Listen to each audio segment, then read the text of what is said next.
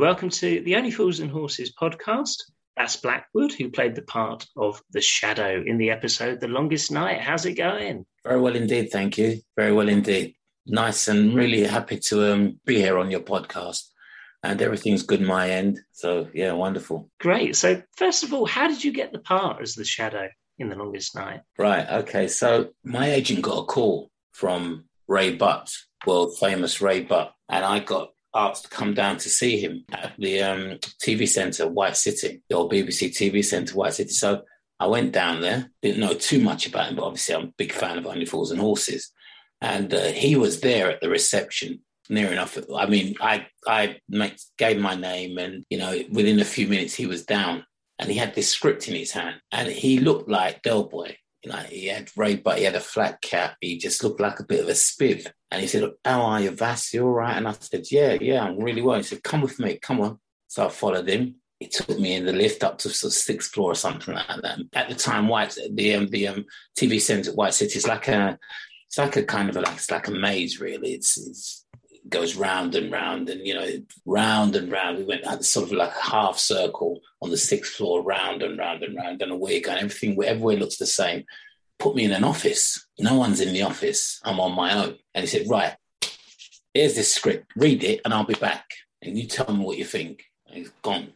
And I thought, well, do you know what I mean? This was a long time ago and it was unusual. So I opened the script and started to read it. You know, I'm not the fastest of reader. I love reading. I'm not the fastest of reader, slightly dyslexic, but I actually read this script. I probably read it in the 30 minutes. So if you say a page is a minute, right, in filming, when you get a script, a page is a minute. So I kind of, you know, and I was laughing because knowing the characters, and I had a vision already. And he came in maybe about 45 minutes later or so, and he walked and said, "Right, what do you think?" I said, "It's really good. It's really good. Really, really good. You know, it's brilliant." He said, "Right, do you reckon you're going to do it then? Yeah, you're going to do it, aren't you? You're going to do it." So I was like, I was up for a TV series, right? Channel 4, and this is just a one ep. So I kind of being the young professional actor, I was like, and he said, "Come on, let's I'll take you back downstairs. You can hold on to the script." So he's rushing me back again round this half circle. I'll never forget it. Put me in the lift, took me downstairs. And I said to him, "You know what, Ray? No, I'm up for this thing at Channel 4. And I'm still mumbling away, but I'm sure. No, don't worry about it. You want to do it. You're going to do it, ain't you? I'll talk to your agent." So then that boom, like out you gone. And I phoned my agent and I said to my agent, "Do you know what?" I said, "This guy's powers of persuasion, but, you know, I'm still up for that job at Channel 4. Yeah, they haven't said yes, they haven't said no." And in the end, yeah, that was very fun. But in the end, what I did, because the Channel 4 people were messing around, just the way casting goes sometimes. And there was a little bit of a time and we were closer to doing The Only Fools and Horses. I just said, I'm going to go with this. And that was it, really. But he stuck it on, as they say, he stuck it on me. So they wanted me to do it. And Mandy Fletcher, the director, you know, and even then, you know, like Ray's a guy who's very ahead of his time, Ray Butt. Like he promoting women directors with high profile comedies back then in the 80s was just brilliant, you know. So, and she was really hot director. Went on to do loads of stuff.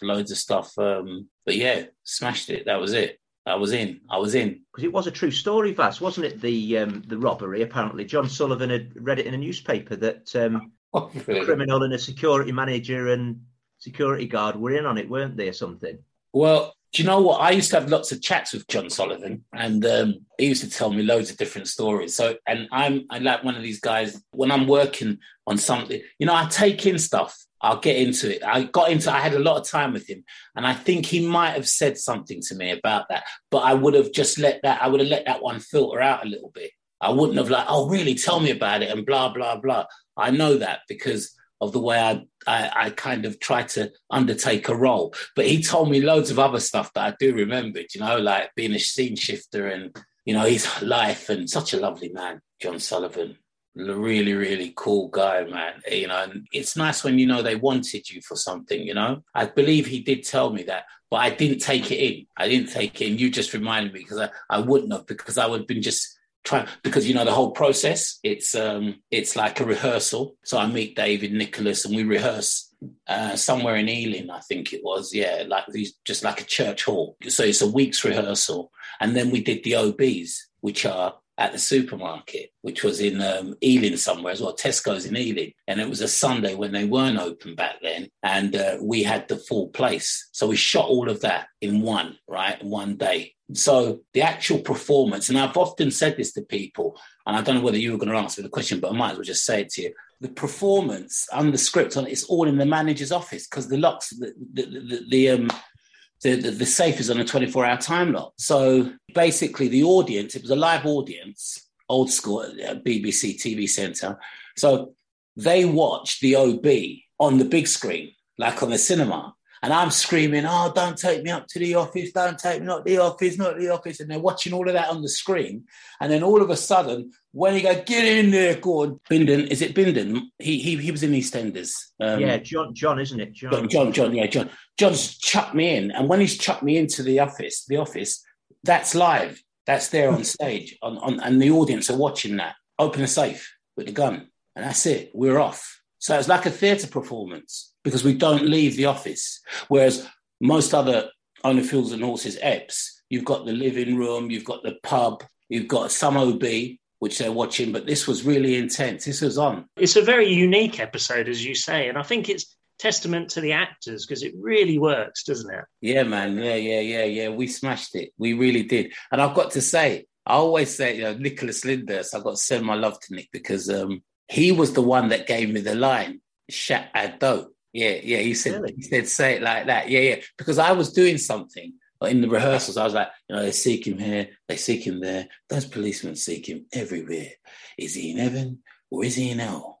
That damn elusive. And I can't remember what I was doing, but obviously, in rehearsals, you're building up to it, and especially when you know that you're going to be, you start on Monday, you're going to be recording this on like the Monday after or the Sunday. So it's just, your process. And he's a gentleman because he didn't say anything to me. But obviously they could see that I was getting there. They could see what's going to come when we actually do this performance. And they could see that Bass is holding his own. And then he just said to me, I remember him saying it one day, he said, "Do it. Why don't you just say shut don't." And I went, yeah. I'll do that, Nick. I didn't think, because some actors would be like, "Oh, excuse me. What? You're telling me how to say my lines? How dare you?" Do you know what I mean? But I was like, yeah, that works. Kept it in, and that was it. When you mentioned about The Flat, I was reading only 3 episodes. The Flat didn't feature your episode. Cash and Curry from Series 1, Who's a Pretty Boy as well, where they sell the canary. They're the only 3 episodes where The Flat isn't featured, strangely. Wow. Yeah, I did not know. That is really good. That's very interesting. So I did not know that. Really cool, man. I mean, I knew there was something special about it. And I had quite a few of my friends came down, to watch it. I could hear them just killing themselves with laughter in the up in the gallery there. They were just killing themselves. They were really having it off. And I was thinking, yeah, man, we got this on the roll. And, we didn't really have to stop many times.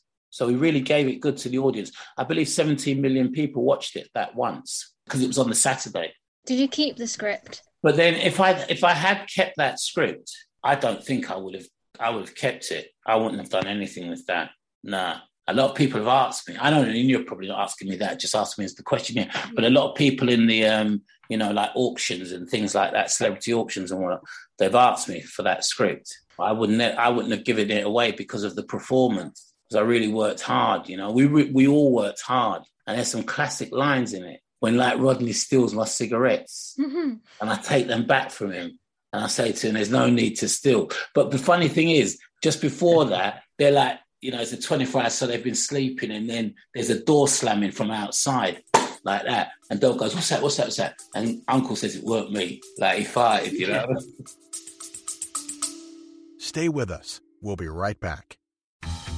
I'm comedian David Race in Los Angeles. I host a celebrity-filled paranormal talk show like no other. Monstrosity has great guests answering weird questions. You won't believe the combo of celebrities and paranormal experts who've been on this show. I guarantee you'll like Monstrosity, or you get your time back. Go to monstrositypodcast.com right now and take a look.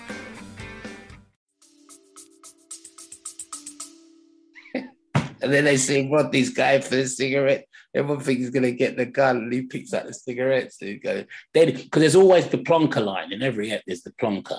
So it's where, and that's where he gives him the plonk. And then I nick the fags off him and I say to him, you know, what you doing? Blah, blah, blah. There's no need to steal. It's like that line. That's one of my funniest lines. Because every time I think of that, like even if I watch it, I think to myself, that's a really funny line. Yeah. The irony of it, isn't it? Really, you're there, nicking because 60 grand, and you're telling him off for nicking a fag. Yeah. Yeah, nicking my fags. Yeah, give me them back. Yeah. Planning. I can't recall an episode, Vaz, sorry, where if you like the special guests, because they had a lot of special guests throughout the episodes who had such a main part. I mean, I thought your character was like, of that episode, was the main character in it, above David and Nick, really. You had a really good part, didn't you, in it?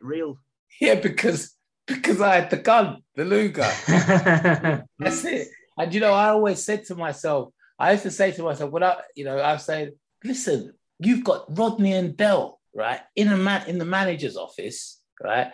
The safe's on a time lock, and you've got a Luger, toy Luger at that, but you've got the Luger, and they've got to behave themselves. And they really did. They did. I think they've really played it up. They played it. And if you watch them, you know, if you study what they're doing and how they do it, they go about doing it. They really played it up, proper, played it down to play it up. If you know where I'm coming from, they were so giving to me in the performance. It was a balanced out thing. And you know, even at the end when they've worked it all out, they're going to be the millionth customer and blah blah. Rodney, you know, David. Nicholas says, you know, he looks in the bag at the end. He says, "Oh, these are going to have to go straight in the fridge when we get home." And I'm like, just giving it up, really going for it, you know. Yeah. Delboy got your job as well as the security guard, didn't he? Job as well as the security guard. I like the line from Uncle Albert when, of course, you can't open the safe till 8 a.m. in the morning. He says, "Oh, well, can't you come first thing in the morning?" That's what I'm saying. They're just giving it up. They really were. And well, as I said, you see, Nick gave me that line, that word, do it like that. And the rest, they just left me alone. They didn't say anything. They didn't overtly laugh. Whatever I was doing in the rehearsals with Mandy, they didn't, they didn't play it down. They didn't play it differently in the rehearsals. They played it exactly the same. Break, we talk about different things. But yeah, when I think back, you know, it was a great opportunity because they're both, all three of them, and the show within itself is a British classic. It's a classic comedy series. And to be a part of that, absolutely incredible, you know, it really is. Because it's not like they say they don't make them like that anymore, but they really don't make them like that anymore. They don't. It's all in the writing. Well, Ray Butt, you know, there's not many producers about like Ray Butt. There are. Obviously, they have to kind of conform to how things are done now. But he was ahead of his time. Because again, what people don't realise, well, some people don't realise it, but I like to let people know it was directed by a woman, and she's hot, really, she knew her stuff. She weren't messing about, Mandy. She's really clever, very clever director, you know. And then Lennox, you know, Afro-Caribbean and everything. So it was all just, it was really ahead of its time. Very good, very good. Yeah. And Sir David Jason said you was very good in the role as the Shadow. What was it like working with him? Yeah, it was good. I mean, it was one of my favourite shows to watch on TV, Saturday, because those days, Saturday, you'd go out or, you know, your friend would call you on the house phone and you'd meet them or something like that. Things were done like that. But I would watch Only Fools and Horses because it would be one of the reasons to stay in, you know, type of thing. The funny thing was that when we were rehearsing, it was like we'd all turn up in our normal clothes, you know, and, you know, Nick would be talking about taking flying lessons and, and like David talked about this and that. That was like them. And then we'd get into the rehearsals, then they'd cut back out of it. And I kind of knew Nick. Nick knew people I know. He knows people I know. We know we've got mutual friends in the industry. So he knew me. He kind of knew of me, you know. So we were all right. We were cool. And then David's just really cool, you know, just cool. And Buster, you know, amazing. But when we turned up, when we did the first filming at the supermarket, luckily it was at the supermarket, right? And they turned up in their costume, in with the Wranglers and the pleats and the jacket and the rings on, didn't he? Army coat. Yeah, and the cap, and Nick with the parka and his jeans too short at the ankles, and Buster, and I looked at them. My character went. I had lost Lennox for a few seconds, honestly. because I was like watching them on television at home, and I was laughing inside, and I had to find Lennox again and say, do you know what? It's a good reason you really got your nut down and you really kind of worked in the rehearsals, because this could be because you just want to laugh. When you see them in live dressed like that, you'll laugh because it's very funny. And he's doing all of that with his hands and all of that, and all of that. And you see, when they're doing all of that and you're watching them, you've got to stay in the character, because if you watch them too much and get into what they're doing, you'll start laughing. You will, because they're funny. They're like a unit, a real unit. They really do become Del, Rodney, and Uncle. No messing about. Very, very good. That's another thing as well. I think people tend not to, but you watch that. That's old school. They really do. They're doing it. They're really doing it. Yeah. I suppose it suddenly became real, didn't it, Vaz? When they're in the costume, rehearsing was one thing, wasn't it, in normal clothes? Yeah. But when you see them in the costume, you think, wow, this is really happening now, sort of thing. Full 110%. So it was like, they're gone. Like, if you don't know your stuff now, you're finished. They were the characters, but I was ready for them. But for a second, I just thank God that I'd rehearsed hard and was ready for it. I was ready for anything they threw at me, and they didn't ramp it up. They kind of did the same thing, because there's this thing that happens in my industry. Sometimes you get some actors, they'll rehearse a certain way. Yeah, they'll give you like 65%. That's to make the director happy, right?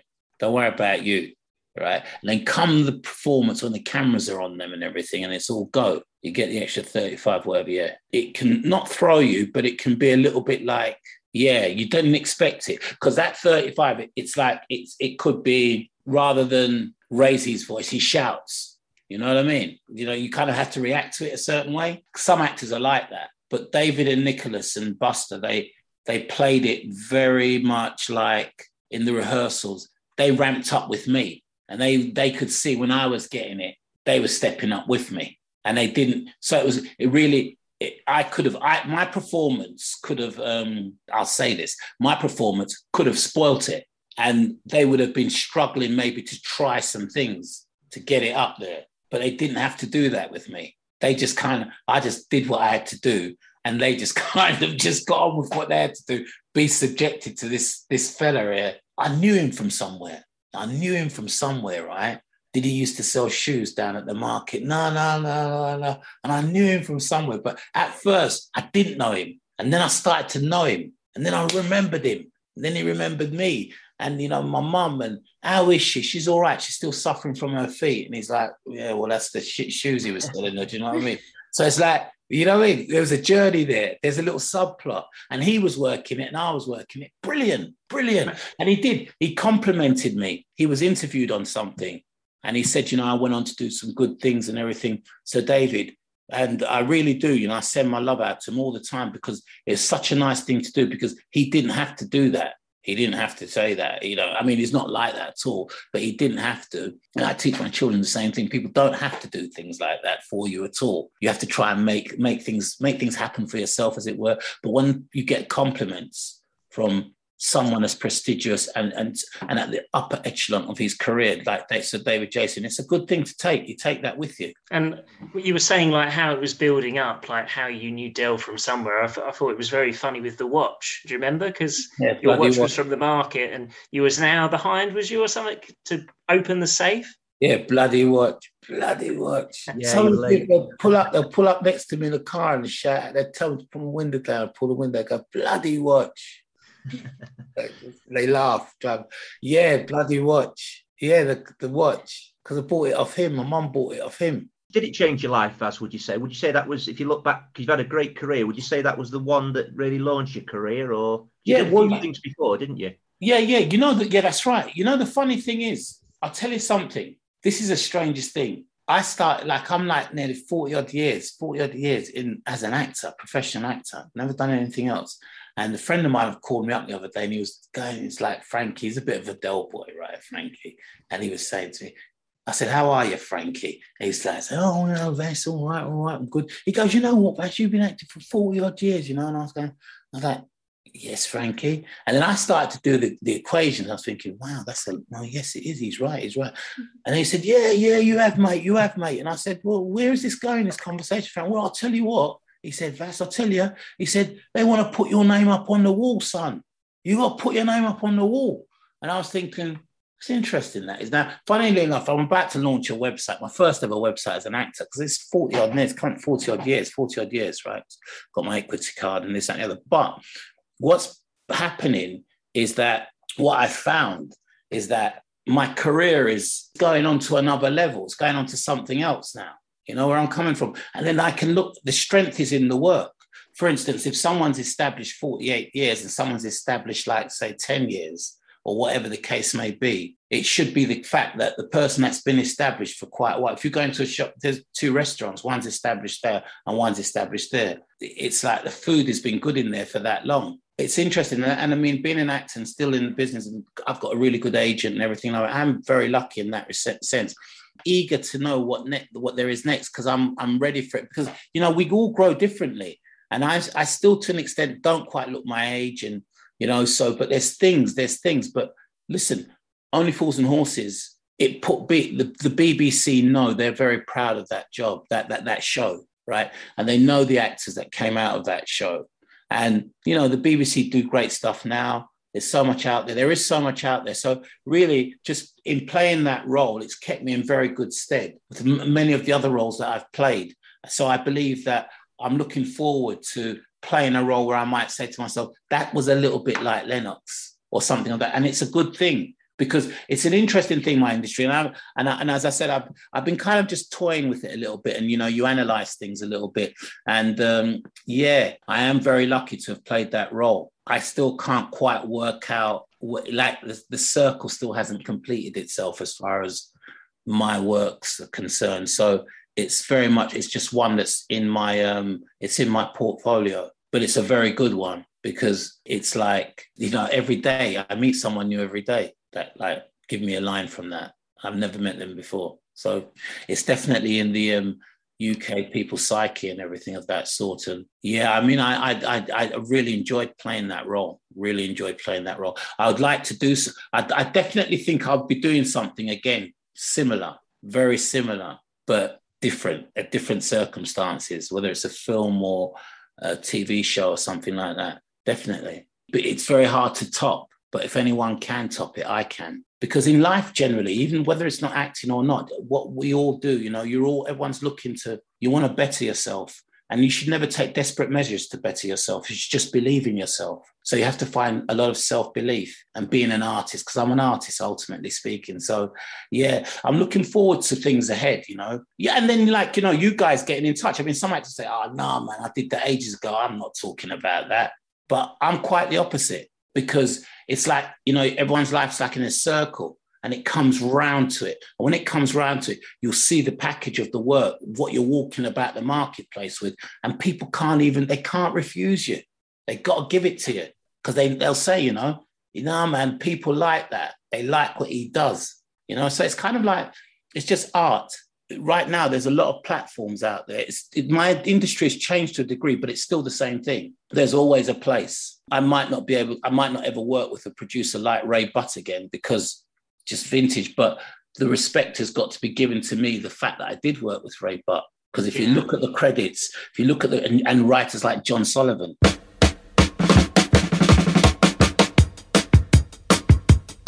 We've got some off-price crack ties, some miles and miles of carpet tiles, TVs, deep freeze, and David Bowie LPs, all games, gold chains, what's names, and Edda Push, and Trevor Francis tracksuits from a mush and Shepherd's Bush. Push, push, push, push, push, push. No income tax, no VAT, no money back, no guarantee. Black or white, rich or poor, we'll cut prices at a straw.